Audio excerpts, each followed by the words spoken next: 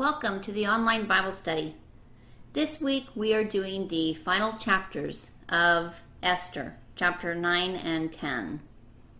As we have studied this wonderful book, we have seen how God has been working behind the scenes to save the Jewish people from annihilation. Let's open our Bibles to Esther, chapter 9, and begin looking at verse 1 as we see the triumph of the Jews and the celebration of Purim. Verse 1 reads, "Now in the 12th month, that is the month of Adar, on the 13th day, the time came for the king's command and his decree to be executed. On the day that the enemies of the Jews had hoped to overpower them, the opposed occurred, in that the Jews themselves overpowered those who hated them." Notice here that it is the 13th day of the 12th month, the month of Adar. The appointed day for the annihilation of the Jews had arrived. The Jewish D-Day. But with Mordecai's new decree, the D in D-Day now turned from destruction to deliverance. We see in verses 1 through 19 the success of the Jewish people against their enemies. The enemies of the Jews had hoped to overpower the Jews, but the strength of the Jews acting together and with God's help, they ended up overpowering those who hated them. Not only did the Jews work together, but as we see in verse 3, all the officials and the providences and the satraps and the governors and all those doing the king's work helped the Jews also. The Jews were able to help save themselves from annihilation by preparing for the attacks of the enemy. Now, if they had not prepared themselves, the Persian citizens who hated them would have tried to wipe them off the face of the earth, and who knows how many would have survived. But God's sovereignty worked out the circumstances to preserve the Jews. But the Jews were still required to prepare, not just sit around and expect God to miraculously wipe out the enemy. No, yeah, God could have, but instead He required them to prepare. When we face our enemies, we also need to prepare, don't we? Now, of course, that doesn't mean that we're going to go out and kill our enemies, does it? No, but we can prepare and have a ready defense for the gospel. Unbelievers will seek to stop our witness, and sometimes they will simply ridicule or mock us, but at other times they seek to persecute and kill us. So how do we prepare? Every day we need to put on the armor of God, as it shows us in Ephesians chapter 6, verses 10 through 18. We must be ready to give an answer to every person who asks us about the hope that there is within us, as it shows us in 1 Peter 3:15. Then in Matthew 5:44, it shows us that we must not hate our enemies, but rather love them for the cause of Christ. We must, ladies, be in the Word on a daily basis and consulting with God daily, living according to His will. And in the end, we should be able to say, as it says in 2 Timothy 4:7 through 8, "I have fought the good fight, I have finished the race, and I have kept the faith." Ladies, we need to prepare, because as it states in Ephesians 6:12, that we do not wrestle against flesh and blood, do we? But against principalities, against powers, against the rulers of the darkness of this age, against spiritual hosts of the wickedness in the heavenly places. It is only through the power of God that we will be able to defeat our enemies, just as the Jews found out. The Jews were prepared, and because of it, they won victoriously over their enemy. Notice how the word fear keeps popping up here. We saw it back in Ephesians chapter 8, verse 17, and now again in chapter 9, verses 2 and 3. This is the same Hebrew word, pakad, in all three verses. It can mean dread, an emotion of fear and terror, but in some cases it can also mean awe and reverence. Now, one of the problems with our world today, as we see in Psalms 36:1, it says, is that there is no fear of God before his eyes. We do not see the fear of the Lord in the world today. Like Pharaoh in Exodus 5:2, people are saying, "Who is the Lord that I should obey his voice?" The Persians, they learned very quickly as to whom the Lord was. They saw for themselves, didn't they? Verse 5 shows us that the Jews defeated all of their enemies. God had fulfilled his promise. But notice, as we talked about last week, the Jews only attacked in self-defense. They weren't out just to kill for the sake of killing. They strictly acted in self-defense.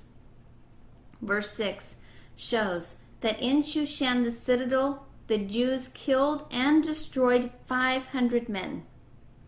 Then in verses 7 through 10 mentions the 10 sons of Haman were also killed, but they did not plunder the property. Scripture shows us 3 times the fact that they did not plunder the property. In chapter 9, verses 10, 15, and 16. This is a very important fact. It shows the only motive of the Jews was to defend and protect themselves, not to steal property. It was in taking spoil from the enemy that King Saul lost his kingdom, as we see in 1 Samuel 15. But the Jews did not want to make the same mistake. In that the Jews were not the aggressors, and all 10 sons of Haman were killed, they were probably trying to carry out their dad's decree. And some of those 500 men were probably supporters of the sons of Haman also. When God puts us into situations, we need also to check our motives. We need to make sure that we are staying within God's will and not carrying things too far and doing what we want to do. God put Mordecai into his position as prime minister, and he honored the Lord in that position and used his authority to do the will of God. We need to also make sure that we don't take the positions that God places us in for granted, and that we don't misuse our authority, and that God is honored through our own lives also. When we live our lives according to the plan of God, those around us will see the power of God in our lives also. Verses 11 and 12, the king hears of how many were killed in Shushan the citadel and shares it with Queen Esther. Then asks her, "What is your further request?" He wanted to make sure all was done to help out the Jews of their attackers. Let's read verse 12 together. It says, "And the king said to Queen Esther, the Jews have killed and destroyed 500 men in Shushan the citadel, and the 10 sons of Haman. What have they done in the rest of the king's provinces? Now, what is your petition? It shall be granted to you. Or, what is your further request? It shall be done." Now look down to verse 13, and we see Esther's response. Let's read that. It says, "Then Esther said, If it pleases the king, let it be granted to the Jews who are in Shushan to do again tomorrow according to today's decree, and let Haman's 10 sons be hanged on the gallows." To assure a complete victory over the brutal enemies, Esther here makes two additional requests. She asks that the Jews in Shushan be given one more day to continue pursuing the attackers who sought to slaughter them. And second, that the bodies of Haman's 10 sons be hanged on gallows as a warning and deterrent to any future aggressor seeking to slaughter the Jews. Remember, Haman's strongest supporters were in Shushan, where they had bowed down to him and received benefits from his favor. Esther wanted to make sure that there were no future problems, so she sent a clear message that it would not be tolerated. Now, another commentator stated that Esther's request for Haman's sons to be hanged on the gallows was a form of humiliation. This exposing of criminals' bodies after execution is referred to in Joshua 10, verse 26, where it shows that Joshua smote them and slew them and hanged them on 5 olive trees. The king granted Esther's request, and 300 more men were killed in Shushan. Notice verse 15. They did not plunder the enemy's property. The Jews in the other provinces had killed 75,000 in one day. That shows how many people actually hated the Jews and wanted to destroy them. The Jews were outnumbered in the empire. You remember last week we brought out that the population was approximately 100 million. Their victory was a tribute to God's sustaining power and the faith of the Jews to know God was with them to defeat their enemy. Then let's look on further as we see in verses 17 to 19. The Jews in all the other provinces rested on the 14th day and celebrated their victory, while the Jews in Shushan fought one more day, then rested and celebrated on the 15th day their victory. God had answered their prayers, and they celebrated their victory. How many times do you think that we stop and celebrate because God answered our prayer? How many times do we at least pray and thank God for answering our prayers? Once we get an answer, do we just go on living our lives, or do we appreciate what God has done? God answers our prayers 3 ways. He will say, "Yes, I will." Or he will say, "Yes, but my way." Or third, he'll say, "No, that's not the right plan that I have chosen for you." We need to thank God even when he says no, don't we? That is an answer to prayer. Esther 9, verses 20 to 32, now introduces us to the Feast of Purim. The great deliverance of the Jews was instituted as a permanent festival. The date of the wonderful victory was placed on the Jewish calendar to be celebrated year after year as a reminder that God had delivered his people from annihilation. Now, as stated in verse 22, they were to make them days of feasting and joy, of sending presents to one another and gifts to the poor. The name given to the festival was Purim, which is taken from the Babylonian word pur, meaning lot. The name Purim was chosen because you remember Haman had actually cast lots to determine the days when the Jews would be annihilated. So in establishing the festival of Purim, the Jews made 3 significant declarations, as we see in Esther chapter 9, verses 27 to 28. Let's look at that. The Jews established and imposed it upon themselves to their descendants and all who would join them, that without fail they should celebrate these 2 days every year according to the written instructions and according to the prescribed time. That these days should be remembered and kept throughout every generation, every family, every province, and every city, that these days of Purim should not fail to be observed among the Jews, and that the memory of them should not perish among their descendants. So first, we see of the 3 significant declarations, they and their descendants would never fail to observe these 2 days. Second, they would observe the celebration of Purim within every city, every province, and every district.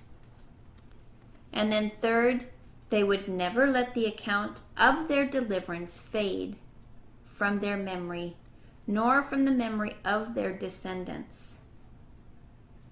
Now, the observance of other festivals is mandated by God, as we see in Exodus 34, where you have the Feast of Unleavened Bread. You have it in Leviticus 23. You have several Numbers 28 to 29, and Deuteronomy, you see it in chapter 16. But the Feast of Purim was not mandated by God. It was written by Mordecai. The Feast of Purim is practiced to this day. They do remember it every year. On March 4th, 1996, on the eve of Purim, Hamas murdered 14 Israelis, children and adults, and wounded 130 in a terrorist attack in Tel Aviv. I'd like you to look at this point a video in regards to this. Please watch. From all sides of the Middle East peace process, condemnation. The Hamas has declared war on Israel, and Israel will act accordingly. I condemn strongly who are behind it. The enemies of peace have murdered completely innocent Israeli citizens, including children, in their hysterical, determined, fanatic attempt to kill all hope of peace. With the peace process now on hold and Israeli politics in turmoil, are the terrorists winning? This is the end. We can stand no more.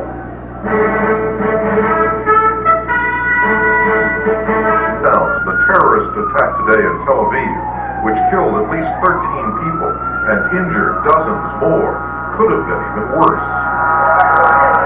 Israeli officials say the suicide bomber had targeted a crowded new shopping mall, filled today with children in costumes, celebrating the Jewish holiday of Purim.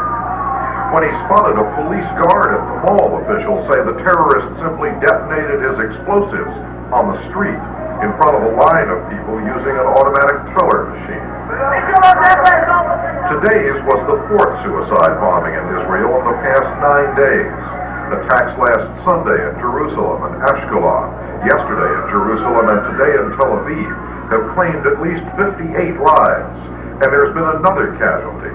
The peace process in the Middle East has been stopped dead in its tracks. Israel's delegation in Washington for peace talks with Syria has been recalled home. It is the sense of the government that in this period of crisis and mourning, it is the right thing to do.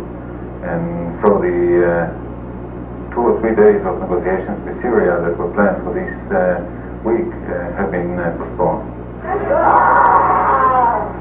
Also imperiled by the terrorist wave, the last stages of Israeli-Palestinian peacemaking and the political careers of Yasser Arafat and Shimon Peres. The Israeli prime minister was jeered again today by angry crowds that had come to the scene of the crime. After an emergency meeting with his cabinet late in the day, Peres announced a new anti-terrorist command authorized to enter Palestinian territory, quote, to hit Hamas and the Islamic Jihad wherever they are. It is clearly a war against those people who wants to cause agony and pain and wants to destroy Israel and wants to destroy the peace process. No doubt about it.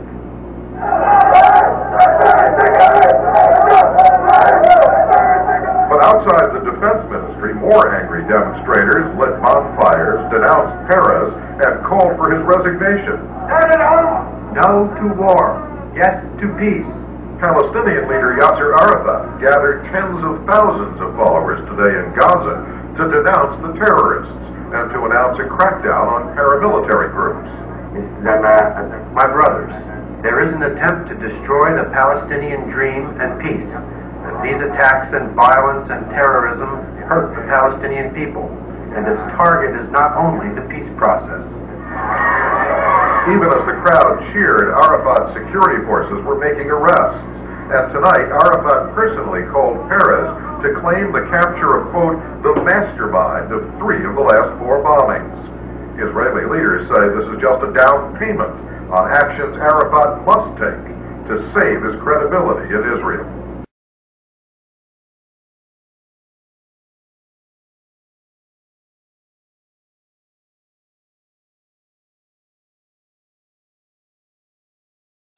The Jews face their enemy every day. This is sad, but this is why we need to be continually in prayer for Israel. Purim has been celebrated in this way. The Jews will begin their celebration with a fast on the 13th day of the month, as we see in verse 31, commemorating the date on which Haman's evil decree was issued. They go to the synagogue and they hear the book of Esther publicly read. And whenever the name of Haman is mentioned, they cry out, "May he be accursed," or "May his name perish." The children bring a special Purim rattle called a gregor and use it to make noise every time Haman's name is read. On the morning of the 14th day of the month, the Jews again go to the synagogue where the Esther story is read again, and the congregation engages in prayer. The story about Moses and the Elimelechs in Exodus is also read. Then the celebrants go home to the festive holiday meal with gifts and special foods, and the celebrating continues on the next day. They also send gifts to the poor and needy so that everybody can rejoice together. The Feast of Purim, however, has changed through the ages, just as everything else changes in life. Today, Purim is a time off and no school, a time to party. I have a video that I want you to see that shows you how they celebrate Purim today in Jerusalem and Tel Aviv. Please watch.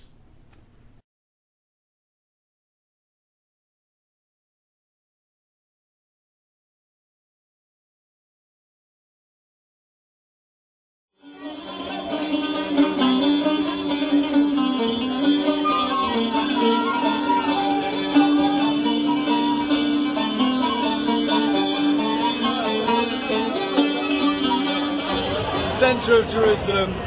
It's absolutely crazy. People dressing up like lunatics, like animals, like wizards, witches, whatever you want. There's people giving their charity and having a munch here, having a munch there. This is Israel, baby. It's Jerusalem. Nothing like Purim. It's mad.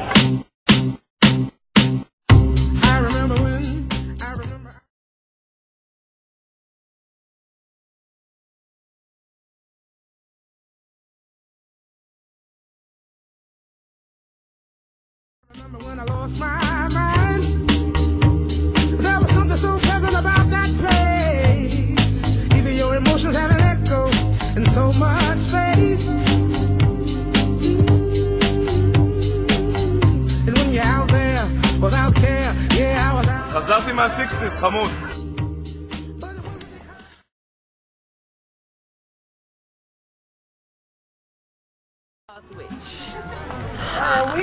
Rastafari or just funk?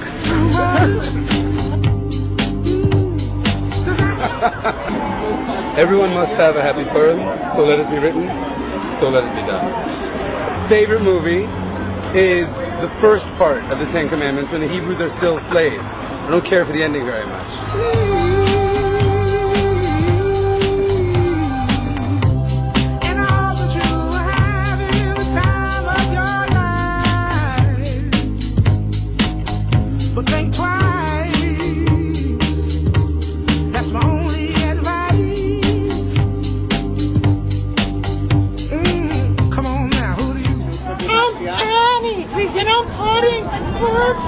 In Jerusalem. There's my wife that wants to say hi. Hi. Woo! I'm Chaitanya. I'm the high priest. My daughter was dressed up as a sacrificial offering, as a lamb, and my wife is a sinner who's covered with leprosy.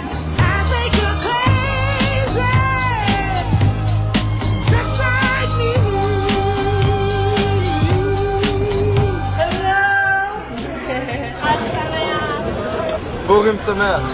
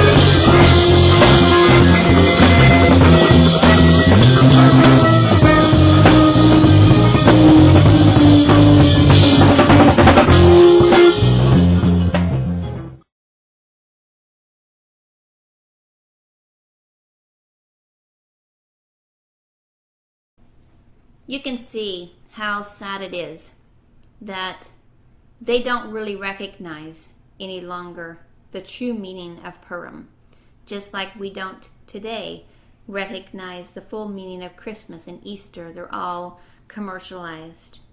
But that's how time goes. They forget the true meanings. The festival of Purim was also confirmed by Esther, as we see in verses 29 to 32.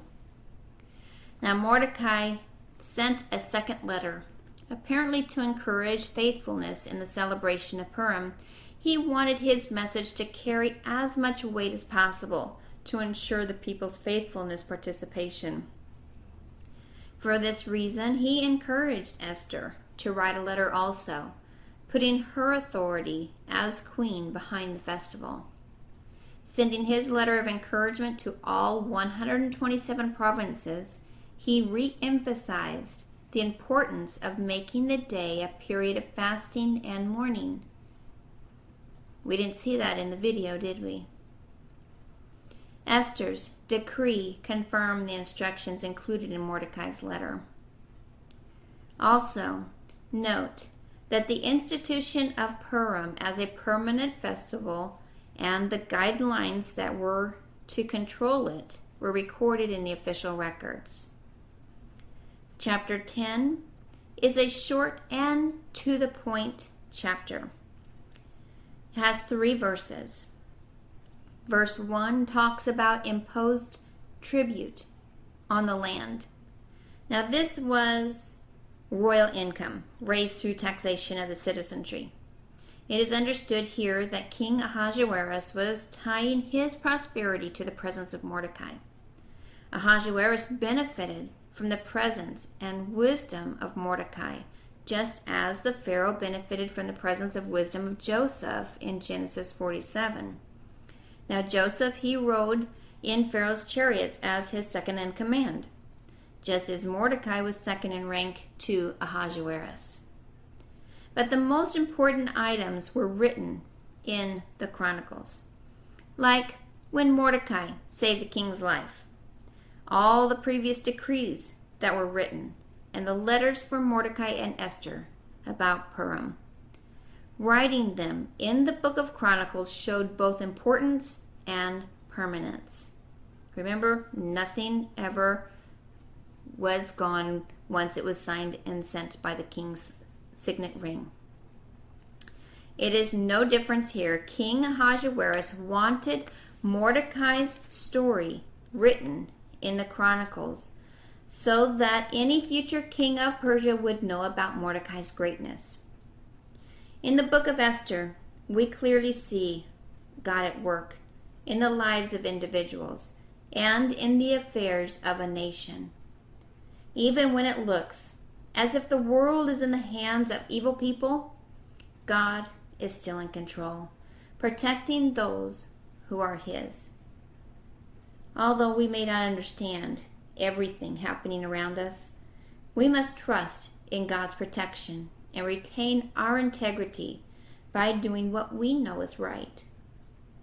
Esther, who risked her life appearing before the king, she became a hero. Mordecai, who was effectively condemned to death, rose to become the second highest ranking official in the nation. No matter how hopeless our condition or how much we would like to give up, we need not despair. God is in control of our world.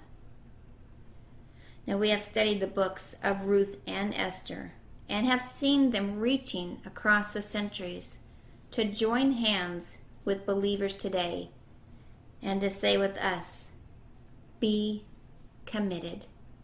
Live a life that is faithful to our Lord. I have enjoyed doing this study with you, and I hope that you enjoyed it and that will join me again in our next study. Until then, God bless.